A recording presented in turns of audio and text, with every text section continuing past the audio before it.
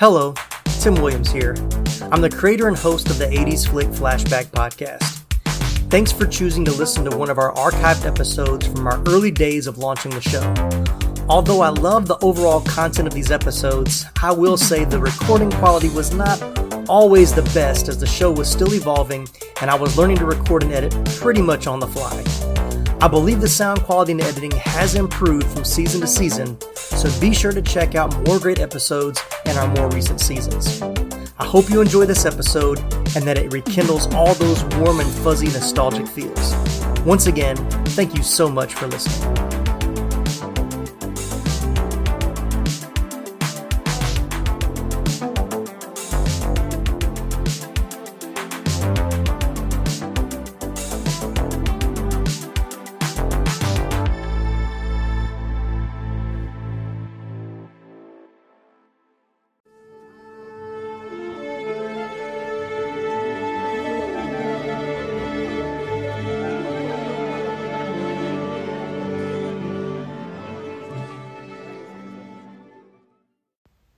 I don't believe this. You guys throw me at the wolves, and now you want me to go back out there? Forget it. It's not my problem. Can I finish? No. There's no way. Ripley, you wouldn't be going in with the troops. I can guarantee your safety. These colonial Marines are very tough hombres.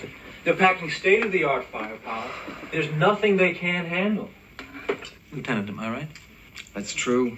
We've been trained to deal with situations like this. Then you don't need me. I'm not a soldier. Yeah, but we don't know exactly what's going on out there. It may just be a down transmitter, okay? But if it's not, I would like you there as an advisor. And that's all. What's your interest in all this? Why are you going? Corporation co-financed that colony along with colonial administration. We're getting into a lot of terraforming now and building better worlds. Yeah, I saw the commercial. Look, I don't have time for this. I've got to get to work. All right. I heard you're working in the cargo docks. That's right. Running loaders and forklifts, that sort of thing? So? Nothing. I think it's great that you're keeping busy. And I know it's the only thing that you could get. There's nothing wrong with it.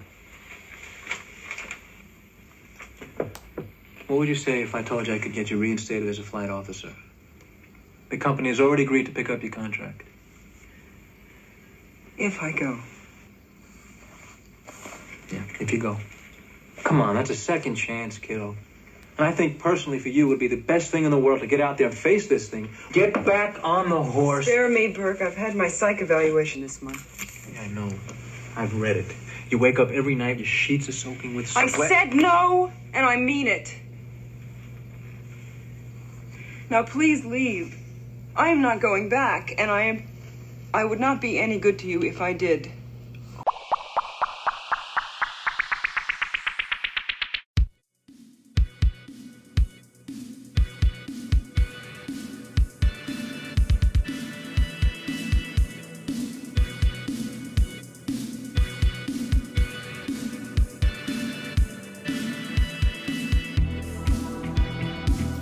Hello movie viewers and movie lovers, my name is Tim Williams and I'm your host for the 80s Flick Flashback Podcast, where we talk about all the great and sometimes not so great movies from the 1980s. From blockbusters to cult classics to lesser known treasures we discovered on cable TV or the now defunct video rental stores from our childhood. No matter what flick we choose from week to week, we'll have a lot of fun sharing memories, discussing our favorite scenes, and even learning some behind-the-scenes stories about the cast and crew along the way. So let's jump right into today's episode. Thanks for listening.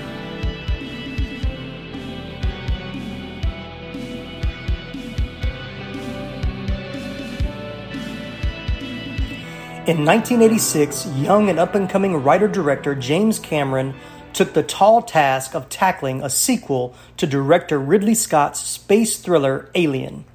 With returning cast member Sigourney Weaver, he not only moved the story forward, he exceeded all expectations with a bona fide box office hit, as well as an award-winning and groundbreaking classic we know simply as Aliens. All right, so that's the movie we're going to talk about this week. We're talking about Aliens, the sequel to Alien, which is going to be fun for this whole podcast to make sure I distinguish between Alien and Aliens.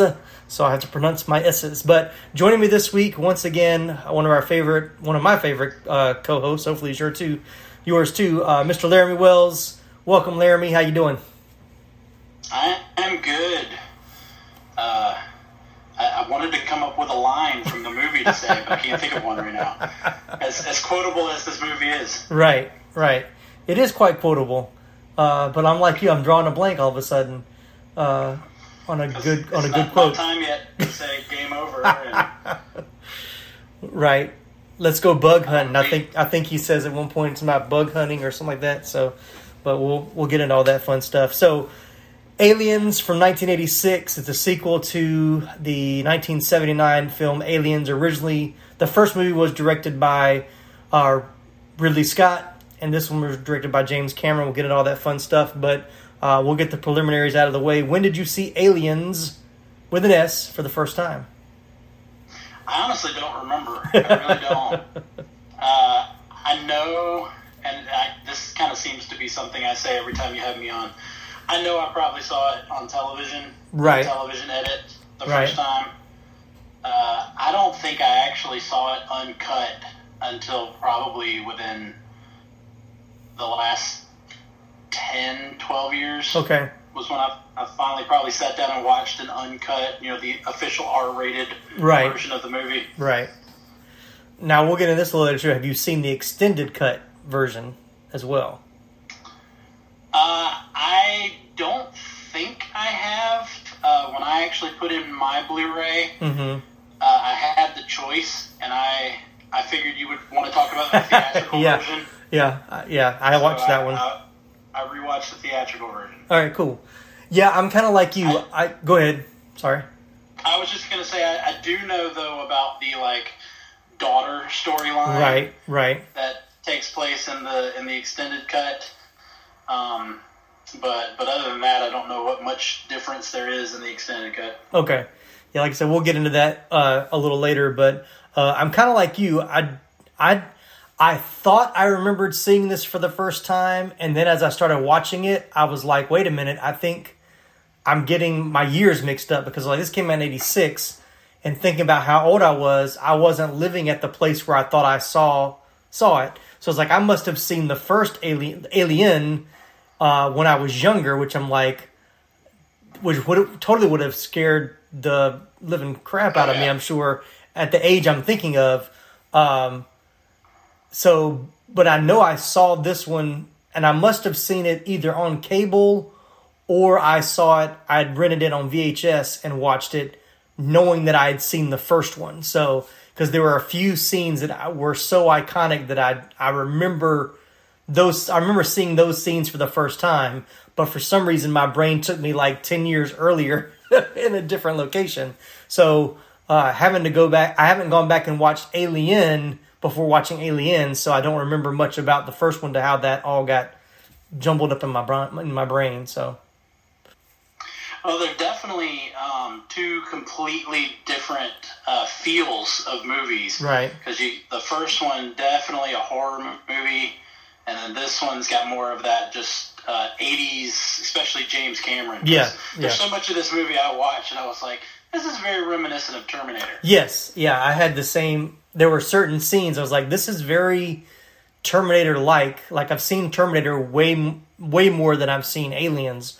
So I definitely saw that influence. And even, more recently with Avatar, there were some certain things that were Avatar-ish for me. So once again, it definitely has James Cameron's, style and stamp on it. So when was the last time you watched it before watching it for this podcast? Again, it's probably that first time I watched it uncut. Gotcha. So it's probably been 10 plus years. Right. Yeah. It's definitely been a long time since I'd seen it. I mean, I probably caught bits and pieces maybe on TV or maybe on cable, but I had not watched it all the way through. But I can't really say I'm the biggest fan of this movie. It's not one that was oh, I love the Alien movies. They're, the greatest things ever. I mean, I appreciate them and I enjoyed watching it again, but it's not one of those that I'm like, I'm kind of bored tonight. What franchise do I want to start from the beginning and watch again? Oh, I want to watch Alien. It's not, it's not in that list of kind of movies, but definitely still an enjoyable watch. And it was good to kind of watch it again with kind of fresh eyes because, like I said, there were certain very iconic scenes emblazoned in my memory, but there was a lot of it I was just like, almost like watching again for the first time, which, says a lot about a movie that can, keep you guessing even when you've seen it before. So, all right, so let's jump right into the pre-production, which is a little different for, like I said in the mini episode last week. This is the first sequel we've actually talked about on the 80s Flick Flashback podcast. And the first sequel we have not talked about the original because the original came out in 79. But in doing some of the brackets and, talking about, fun 80s movies in the Facebook group, this one seems to have a lot of love in our group. So it's like, well, this is a good one to pull out and rewatch and talk about. So we'll jump a little bit into the pre-production and development. So Brandywine Productions were intent on immediately making a sequel to Alien when it released in 1979, having the full support of 20th Century Fox president Alan Ladd Jr. However, that year, Ladd left amid Fox's transition to new owners, and the new studio management had no interest in the sequel. But in 1983, Fox had new executives that were finally interested in continuing the Alien franchise. Actually, when asked about the possibility of a sequel to Alien, director Ridley Scott stated that he saw a lot of potential in exploring the origins of the alien, which he saw as maybe one of the last descendants of some long-lost, self-destructed group of beings. Scott added that in many respects, this sequel will be more interesting than the first movie from a pure science fiction standpoint. In the end, Scott was never approached to do a sequel. At the time, Scott said, "It hurt my feelings really because I thought we did quite a good job on the first one." So I guess you've probably seen Alien a little bit more recently than I have. You want to talk a little bit about the varying director styles between Ridley Scott and James Cameron?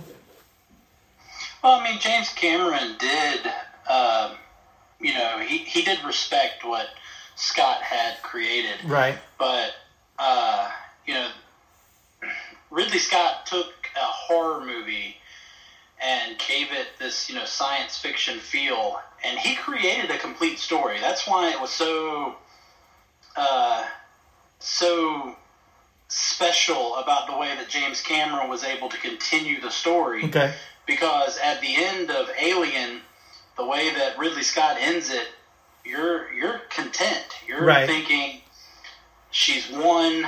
She's gonna get rescued. She's gonna get back to Earth, and you're happy. You're fine with the ending. It's not right. like a typical horror movie that has that final little scare like to be continued. Right. Or, right. The killer's still alive or anything like that. And what was so great about the first one was that it was, essentially they were like truck drivers. Okay. They were just laborers. Right. Who were, sent to, really kind of salvage this ship on the planet, and then just there was so much depth to Scott's writing and to his characters. You mentioned about seeing things in Alien. Just about every time I have watched it, I do think I've watched Alien more than I've watched Aliens. Okay. But every time you watch Alien, there's something you didn't notice the first time. Okay. Whereas Cameron, he was still such a new director. Right. And he was still figuring out his style, that a lot of it is just kind of one note. Gotcha. The Marines aren't as, there's not as much depth to them as there was to the characters in the original. Gotcha. And of course, anything done with Ripley was stuff that Scott had already set in motion. Right. Gotcha. Well, so do you know how James Cameron got the job? Do you know how that came about? I do not. Okay, well, I'll read on.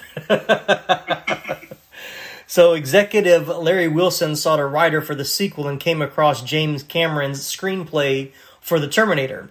A fan of the original Alien, Cameron was interested in crafting a sequel and centered a self-imposed seclusion to brainstorm a concept for the Alien sequel.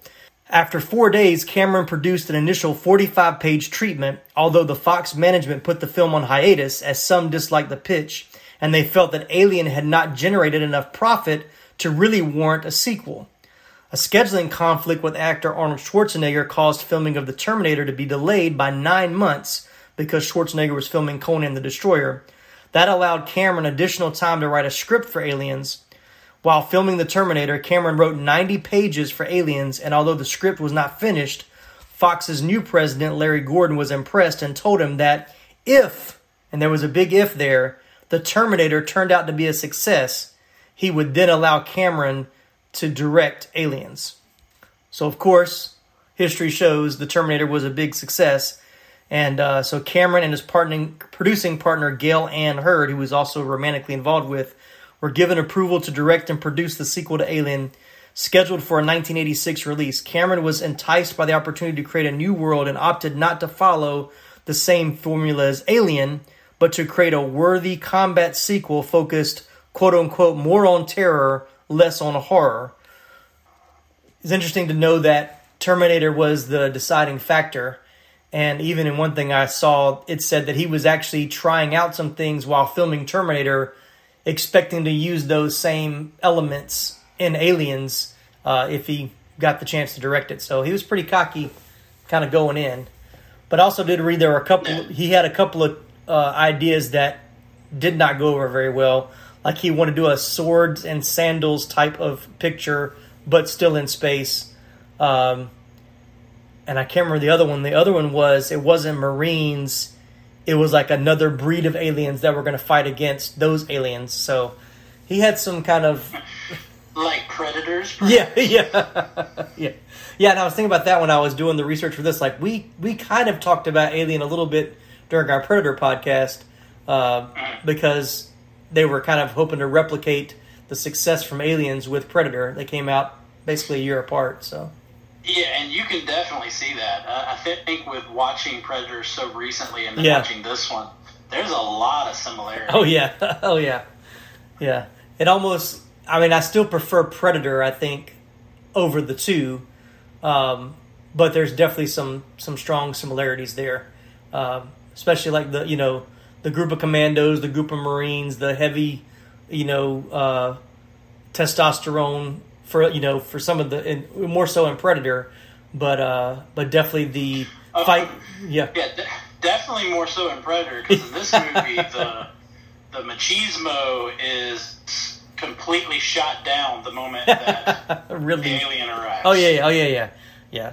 So, but yeah, once again, but both overconfident commandos, overconfident Marines taking on a threat that they really were not. They had all the machinery, but were being outsmarted by. And so that's the real, similar plot line of both that's very evident that I could tell. So, which, of course, Cameron has stated that he did that in this movie as a direct representation of Vietnam War. Yeah, I did see that. It was kind of his underlying political message there. Yeah, so, which all great sci-fi movies, if they're commenting on the culture of the time, right? That's what War of the Worlds, The Day the Earth Stood Still, all of those. They're focusing on the events of the day, of the time, advances in technology, all that stuff. And right. So that's what makes them so good. Right. So, do you think Sigourney Weaver was excited to jump back into the role of Ridley for Aliens? I do not. I actually do know a little trivia about that. All right, I think she actually became the highest paid female actress of the day because of this movie. Oh, yeah. Well, yeah, I think, it wasn't so much what she got on the front end. It's that she added to get a percentage of the profits, which basically netted her about $2.4 million in the first year. So she definitely got a better deal on this one than she did on the first one. So, well, because I do know that this was one of those issues where I think James Cameron had asked, is Sigourney Weaver available? And the studio was like, yeah, you're good. Write it with Ripley. Right. Because I believe the original plan was to do like most horror movies do. Mm-hmm. You kill off the survivor from the previous movie at the beginning of the sequel. Right. And so the original plan was to do that, but James Cameron didn't want to do it. Yeah.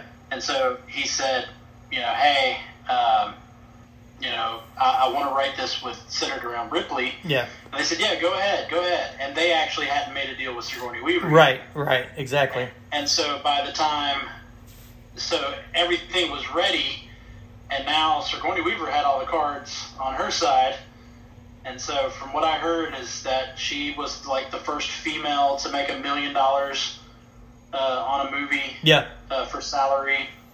And so, but every penny of it was worth it. She's the best part of this movie. Oh, exactly. Yeah, and I think that like you said, at one point they went to Cameron and said, "Oh yeah, we actually didn't. She hasn't signed a contract to do a sequel, and we're not sure we really want to pay her to do the sequel. So can you write a story without her?" And he was like, "Nope. If she's not in it, I'm backing out the deal, taking my script and going somewhere else." And that kind of pushed them back. That got them back at the negotiation table with Sigourney Weaver.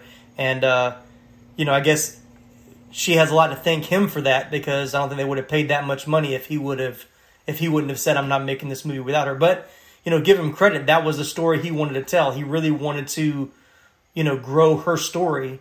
So we got Sigourney Weaver, who's returning. So we'll talk about the rest of the cast. So Cameron actually went to the United Kingdom because he wanted to hire actors who had or could imitate American accents, because I think they were going to be shooting most of it in England.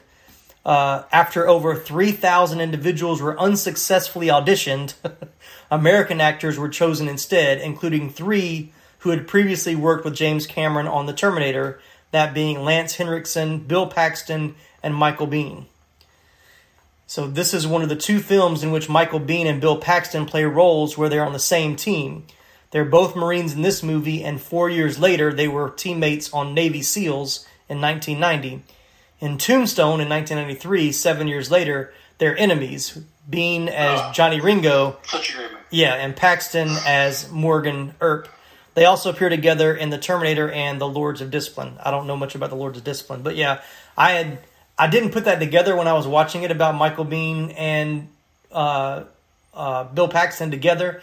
And I think because Michael Biehn, Paxton, he's memorable in whatever he does, but yeah, Biehn, him as Johnny Ringo is so different than any other character he's played. I almost forget that's him in that role in Tombstone. I know that's a 90s movie we're not going to talk about, but I agree that's one of my all-time favorite movies of all time. So, but definitely, if you haven't seen it, go check it out. I'm actually got 2 other co-hosts of the podcast previous, I found out, have never seen Tombstone. So we're working out a day we're all going to watch it together. It's like, I have to be there when you watch it for the first time because it's awesome. So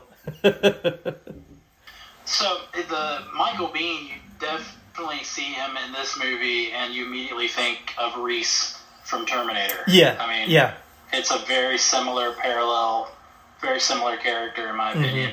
But other than that, no, I agree. There's a lot of other things Michael Biehn has done in his career where he just he acts differently, he looks differently.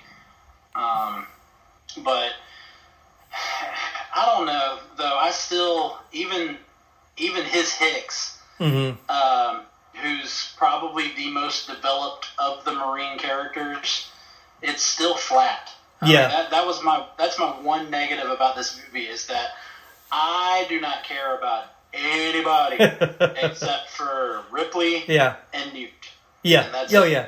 And I think that's somewhat intentional. I don't think Cameron really wanted you to be as emotionally attached to the others. I think the core of the story is Ripley and Newt, so I do get that. But Michael Biehn actually came in at last minute. He was actually replacing James Remar, who was originally cast. And there were some reports that said he was let go because of quote-unquote creative differences. But he later said that he actually had been arrested for drug possession and got kicked off the set. So Biehn came in at the last minute to fill in that role. So, and he was coming right off of filming or doing stuff with Terminator. So he probably still had that kind of character still in his mind. So, but you mentioned Newt, the little girl. She was actually the most difficult role to cast. School children were auditioned, but many of them had acted in commercials and were accustomed to smiling after saying their lines. Hen, who was from Atwater, California, was chosen out of 500 children for the role. Although she had no previous acting experience, she received a Saturn Award for Best Performance by a Younger Actor, but chose not to pursue an acting career and became a teacher. So she didn't do any other movies after this. No, very similar to the guy that played Charlie in Willy Wonka. Oh, he yeah. went on to be like a dairy farmer. Yeah. And kind of the same thing with the boy that played Danny in The Shining, one of our other podcasts we talked about as well, because he didn't do any acting out of that too. So, and she actually said that James Cameron wanted her to watch Alien before they started watching Aliens, and she actually thought it was quite funny. She thought she was not scared at all. She took it as a comedy. So, I thought that was interesting. So with this being more of an ensemble cast, any characters stand out as a favorite for you besides Ripley and Newt? I guess you kind of mentioned that already. Well, no, but here's another. What was crazy was from watching it, when I was much younger on the TV edits and whatnot. Right. I really thought Bishop had a bigger role. Oh, I don't know why. Yeah. Like, I remember Bishop so vividly from my previous watches of this movie, and then I watch it this time, and I'm going, wow, he's either in a lab or he's outside calling the ship for most of the movie. Yeah. Yeah, I think, I can't say the same thing because I didn't remember him as much, but yeah, when you say that, he really isn't in a lot of this. He's definitely not in any of the action scenes until the very end. But yeah, like you said, he half the time you forget he's even in it until he pops up, like I said, he's in the lab or somewhere else. So that's that's pretty interesting. When you need mealtime inspiration, it's worth shopping Kroger, where you'll find over 30,000 mouth-watering choices that excite your inner foodie. And no matter what tasty choice you make, you'll enjoy our everyday low prices, plus extra ways to save, like digital coupons worth over $600 each week. You can also save up to $1 off per gallon at the pump with fuel points. More savings and more inspiring flavors make shopping Kroger worth it every time. Kroger, fresh for everyone. Fuel restrictions apply.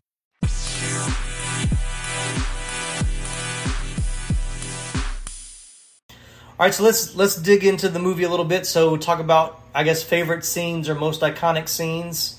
Of course, I'll let you go first. So any scenes that stand out as favorites or iconic for you? I mean, the scene where Newt and Ripley are trapped in the lab. Yeah. With the the face suckers.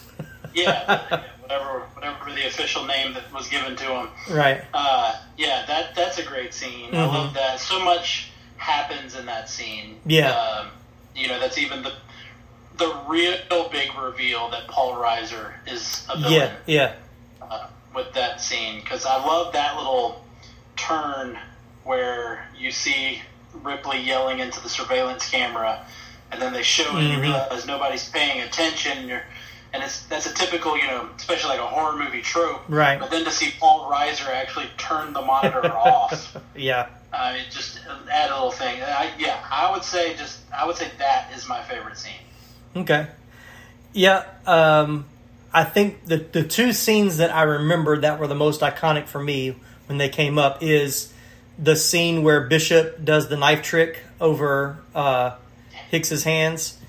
It is Hicks, right? That's Bill Paxton's character. I'm pretty sure that's right. So, Hudson, yeah. Oh, yeah, Hudson, not Hicks. Hicks Hudson. is Bean, right? Yeah. Hicks is Bean. Right, yeah. So when Bishop puts his hand over Hudson's hand and does the knife trick, and of course now watching it again, you can totally tell that it's sped up, like that he didn't do that in real time. But as a young kid, I was so mesmerized that, and also it's one of those things where it's like, that is so cool, but there's no way I'd ever try that because I'd probably chop a finger off. Well, and that's one of the things why I say I remember Bishop so much, because I remember that, and I even remember when I was in school, we used to do it with like a pencil. Yeah. I remember that. I remember that from school as well. So there's that scene, and then of course, the scene that was totally emblazoned in my mind and why I thought I had seen it when I was much younger is the scene at the end with Ripley when she gets in the actual. Not the mech suit. Yeah, the mech suit, and she's battling the mother alien, I guess, or the queen. The queen, yes. So that was so iconic for me as a kid. Like that was, like who would have thought that you could do that? I mean, that was like one of the coolest things you could see as once again like a preteen kid back then. So.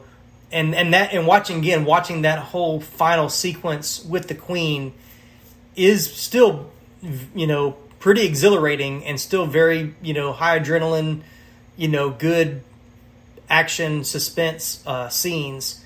So, but yeah, I did enjoy the scene with the face suckers as well with Ripley and Newt. Well, the power suit was pretty much the Chekhov's gun in this movie. Yeah. Because you see it at the very beginning and right. You know that she can use it. Right. And so you're like, okay, well that's coming back later. Right. But that was another thing that I couldn't help but notice. So she wakes up and finds out that she's been frozen for 57 years. Right. How much time has passed since she woke up? Because she knows how to use that mech suit. Mm-hmm. There's one scene where they're like looking at, I think, like blueprints of the facility, and she's controlling the screen and everything. And I'm going, has technology just not changed that much in 57 years? Is it the same technology she remembered, or like what's up with that? How is Ripley so good with all this technology? Yeah, I honestly I didn't think about that, but of course not watching Alien right before watching this one, I wouldn't have put those kind of things together. Even about how long she'd been asleep. I think I know they referenced it early on, but some interesting trivia about some of the other scenes in the movie as we move along. So Lance Henriksen wanted to wear double pupil contact lenses for a scene where Bishop is working in the lab on a microscope and gives a scary look at one of the Marines. He came to set with the lenses on, but after a test, James Cameron decided he did not need to wear them because he was acting the character with just the right amount of creepiness already. Cameron later said that it made Bishop actually look scarier than the aliens with the contact. So I would have liked to have seen, a picture of that to figure out how that worked. So, but and of course we talked about the Queen. And I guess we need to talk about the special effects of this. Of course, we kind of mentioned this in the Predator podcast. Of course, Stan Winston worked on this one with James Cameron, and James Cameron really kind of sketched a lot of stuff for the movie, specifically the Queen, the Queen alien. So he did collaborate with Stan Winston on that, based on initial painting Cameron had created at the start of the project. The full-size Queen puppet was actually too big to fit into the elevator used at the end. For the shot where she is seen there, her tail was removed, and yet the back of the elevator still had to be opened to accommodate the prop. Smoke effects, dark lighting, and a black curtain at the back had to obscure all of that. So. Yeah, but you don't notice it. No. I was actually... Yeah, go ahead. I was just going to say, it doesn't go through your mind when she comes out of the elevator that, wait, she's too big for that elevator. Right. it doesn't go through your mind. You're just like, oh my goodness, she used an elevator. Right, like, right. Let's think about that. because that's what's so great about this sequel too, is it does what a good sequel should do. It expands on the universe. Right. You know, not only did we get literally aliens, you know, we got several instead of just the one. Right. But we got to find out, like, very early on, Ripley even asks, there were hundreds of eggs, and then she asks, where did the eggs come from? Mm-hmm. Yes. Yeah. And so to find out where the eggs came from, and to also think about that the alien that's in the first movie, if you really think about it, that alien is a newborn. That alien had, you know, only been alive for 24 hours. Right, right. Whereas these aliens had been on that colony for weeks, months, even. And you got to think that they've had time to learn how. I mean, they cut the power. Yeah, yeah. Yeah, so, you know, they've learned, and it's almost like the raptors in Jurassic Park. Yeah. They're not just monsters, but they actually are intelligent. Right, right. Yeah, and going to the effects, there were a few scenes where I was like, are those people in suits? Because at some points it kind of looks like it, but then it's not, because there's too many attachments. So to learn that there was a lot of it was puppets and people in suits kind of working together, it's really amazing how they were able to do that. And of course, good editing with the quick cuts, don't allow you to, kind of focus on them too long, which once again makes it even more scary because you don't know where they're coming from. But I was very impressed with the effects, and even, being, 30 years old, they still hold up really well, even in an HD format. As I was watching it, it didn't seem that dated in watching it, and especially knowing that it wasn't CGI, where it would make it look even more. It was practical effects and not CGI. So yeah, no, I think the only effects in this movie that don't hold up are a lot of the rear projection shots that they did. Yeah, with some of the backgrounds and the explosions and whatnot. Oh yeah. But no, the alien look, a lot of the, I have a little bit, and not to toot my own horn, but a little bit more of an eye for this. Right. But I could tell there was a lot of forced perspective shots. Okay. To where they were using a model or whatnot, but they were using it with the live action. Oh yeah, they were yeah. shooting them at different layers, so it looked like things were the right sizes and whatnot. Yeah. Yeah, that was pretty evident in the scene where the aliens kill the two pilots that are moving the ship, I guess, from the port, when the crew is somewhere else. I can't remember this. It's kind of in the middle, but as it's coming towards them and explodes, I could tell that was kind of, as you said, there's almost a rear projection screen behind them, but still held up pretty well though.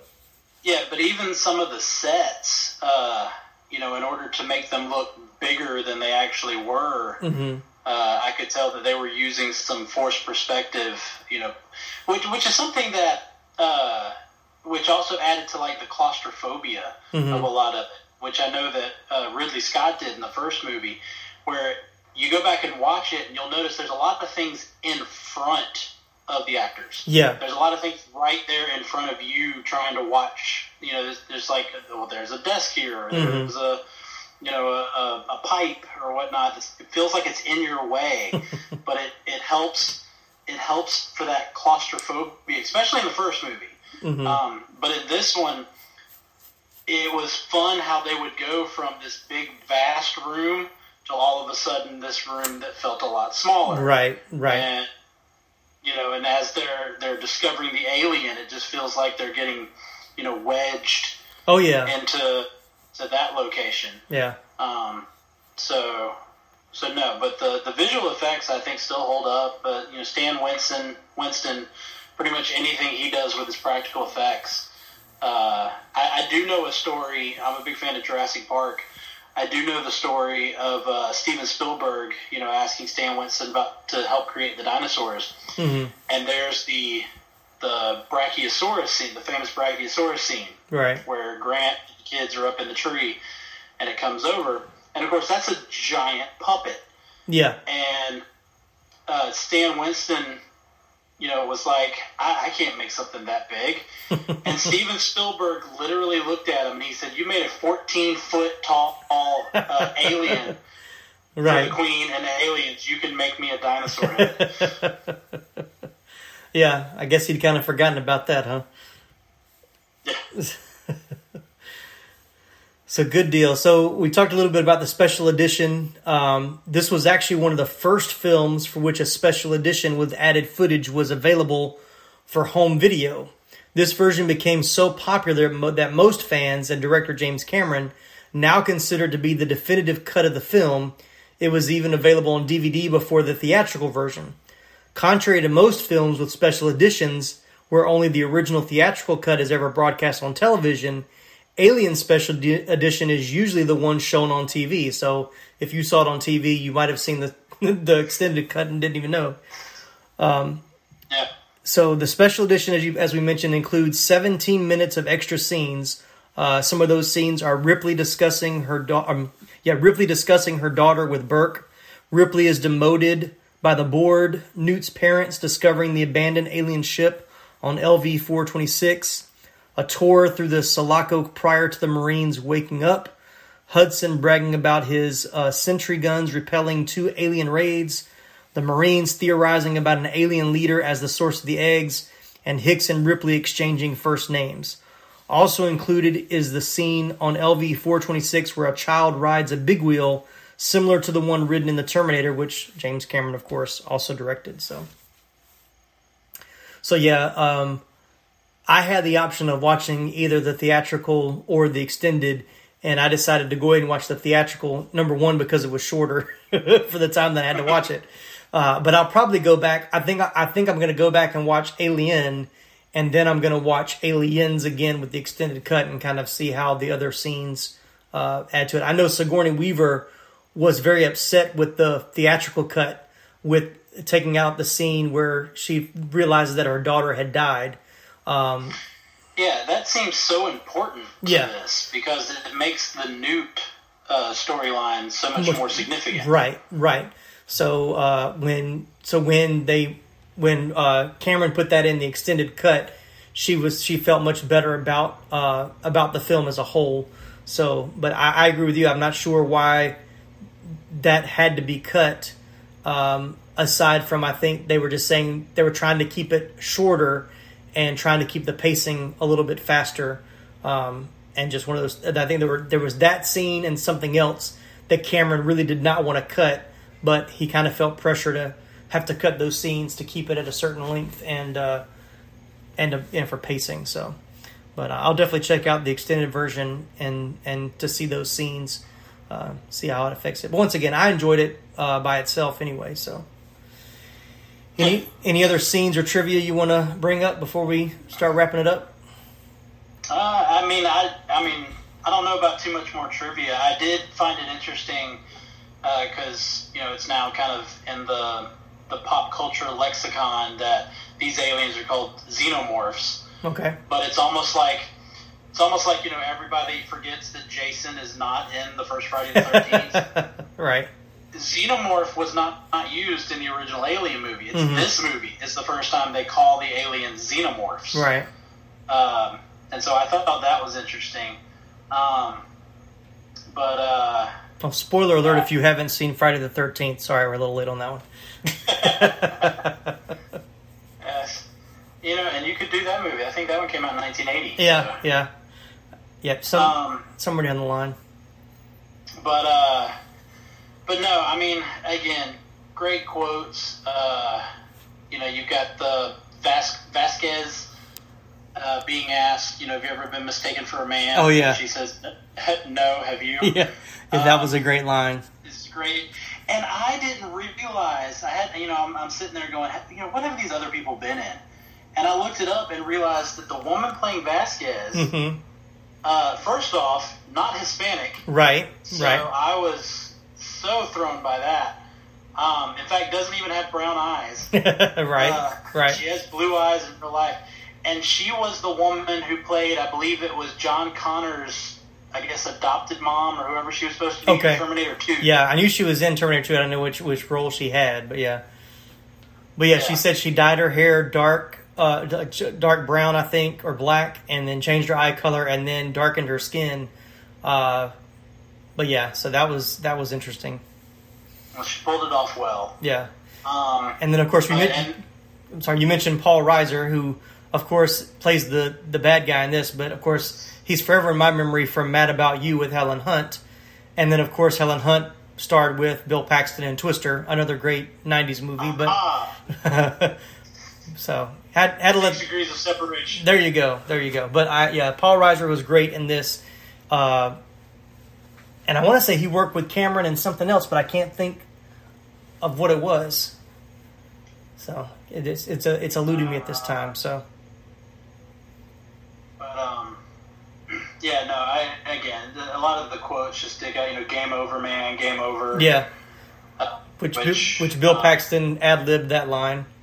A few lines he ad-libbed. Yeah. And I'm then sure he ad-libbed a lot. And one fun fact that I read today that I thought was perfect because I just watched this movie a couple weeks ago, but Galaxy Quest, the role of I can't think of his name now, the one that's crying the whole movie about because he's the one that always gets killed. He was the MC at the convention. Sam Rockwell. Yeah, Sam Rockwell.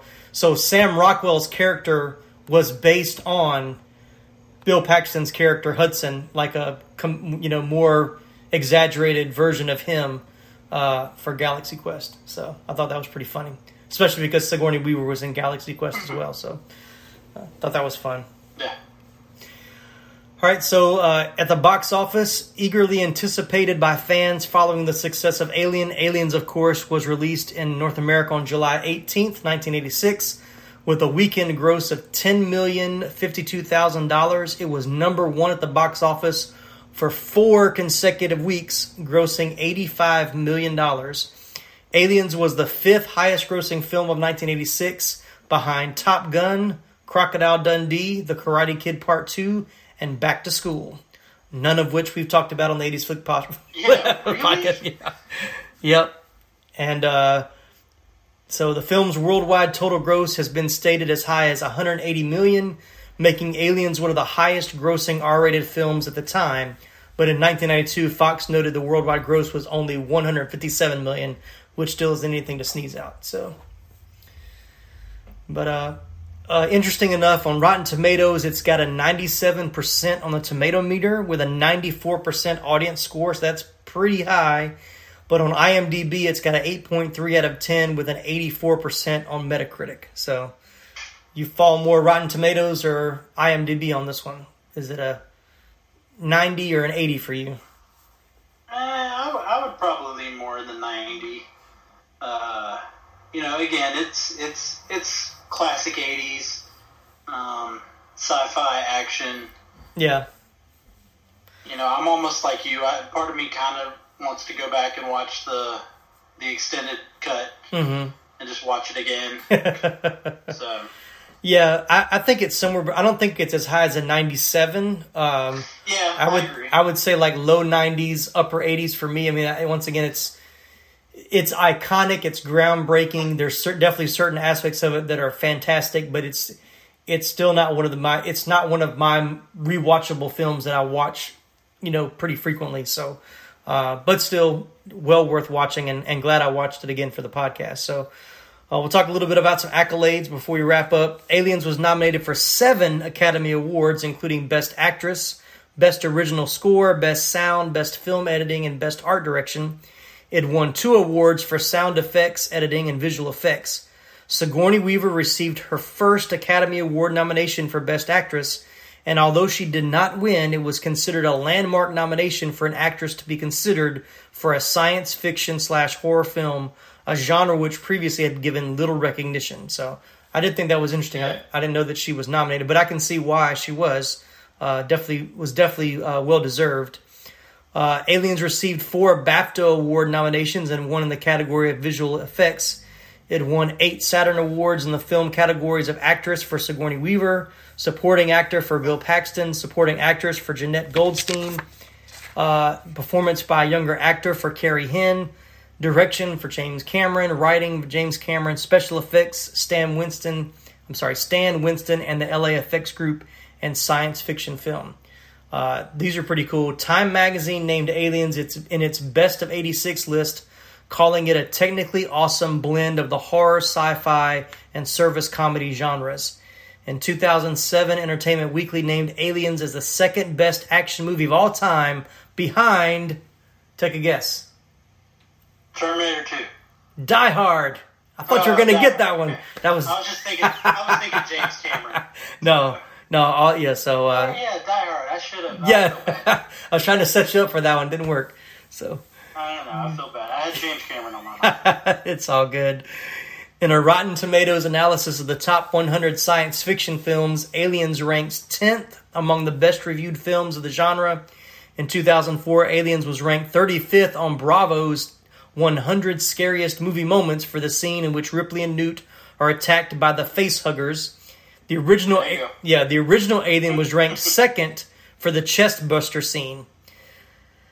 And then, let's see, IGN ranked it 3rd in its top 25 action films of all time, stating that there won't be an alien movie so scary as...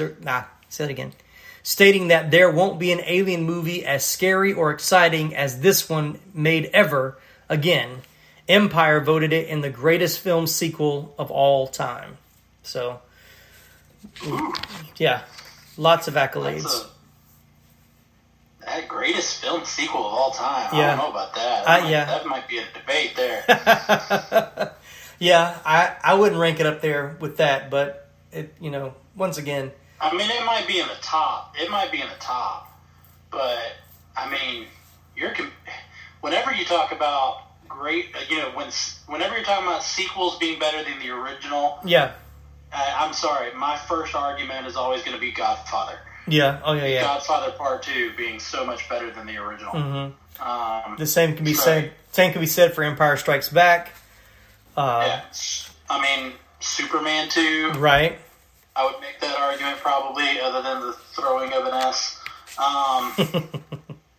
Yeah. I'm trying to think what. Well, you know what? No.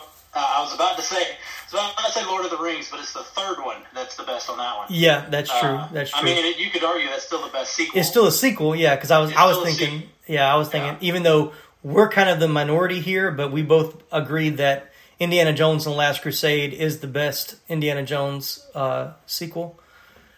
Yes. So actually better than the original. So anyway. All right, well, Laramie, I appreciate you joining in on this one. Had a good discussion about aliens. Do you want to give a little teaser about your next podcasting venture that you're diving into here in the next few weeks? Sure. So Tim has inspired me to start up my own podcast, which will launch in September. I'm still getting things prepared and getting episodes ready. It is called Moving Panels. It is a podcast where we talk about movies and television shows based on, inspired by, and adapted from the world of comic books. I'm a big comic book guy. I love to see when they are turned into movies and television shows. And I especially like to delve into where did some of it come from, and whether or not the stories, obviously the characters came from the comics, but how true are they? How true is the story? Is it something the character had faced before in the comics? And so, just like with this show, I'll have guests on. I've had Tim will actually be my guest for my first episode. Woohoo! Where we will talk about Superman, like we talked about with Alien. He couldn't do the first Alien because it's not in the 80s. Well, he couldn't do the first Superman because it's not in the 80s. Right. So I brought him in to discuss that one. And so look for it. There's currently a trailer and an origin of me explaining it in a little bit more detail available now, wherever you can get your podcast. And then the first episode with Tim that is on Superman is scheduled to drop on September 4th. Awesome. And yeah, if you're already on Apple Podcasts, you can go ahead and subscribe so you won't miss that first episode as soon as it drops. So I was very honored to be asked to be on the first podcast episode of that podcast. So excited to hear that one and all the ones to follow. So it's going to be good. Once again, thanks, Laramie. Appreciate you being a part of this one. Oh, thank you. I enjoy doing these mostly at night. Mostly. Thanks again for listening to this episode of the 80s Flick Flashback Podcast. If you'd like to continue the conversation, we have a few ways for you to do just that. One way is to send us an email to movieviewspodcast@gmail.com. You can also leave us a voice message through the Anchor app. You can find the link to leave a voice message in our episode show notes. If you do leave us a message, we may just use it in an upcoming mini-episode. Another way to reach us is through the new 80s Flick Flashback Podcast Facebook page, as well as our Movie Views Instagram. Also, be on the lookout for our next mini-episode. Each mini-episode offers some fun segments about the previous full episode, and will also introduce the next 80s flick we'll be watching and covering in the next episode. If you're listening to us on Apple Podcasts, be sure to give us a 5-star rating, leave us a stellar written review, and go ahead and hit that subscribe button so you won't miss any of our upcoming episodes. No matter which podcasting platform you're listening to us on, be sure to read the episode show notes to find more fun facts and behind-the-scenes trivia we just weren't able to fit into this episode. That's all for now. Join us again next time for another 80s Flick Flashback.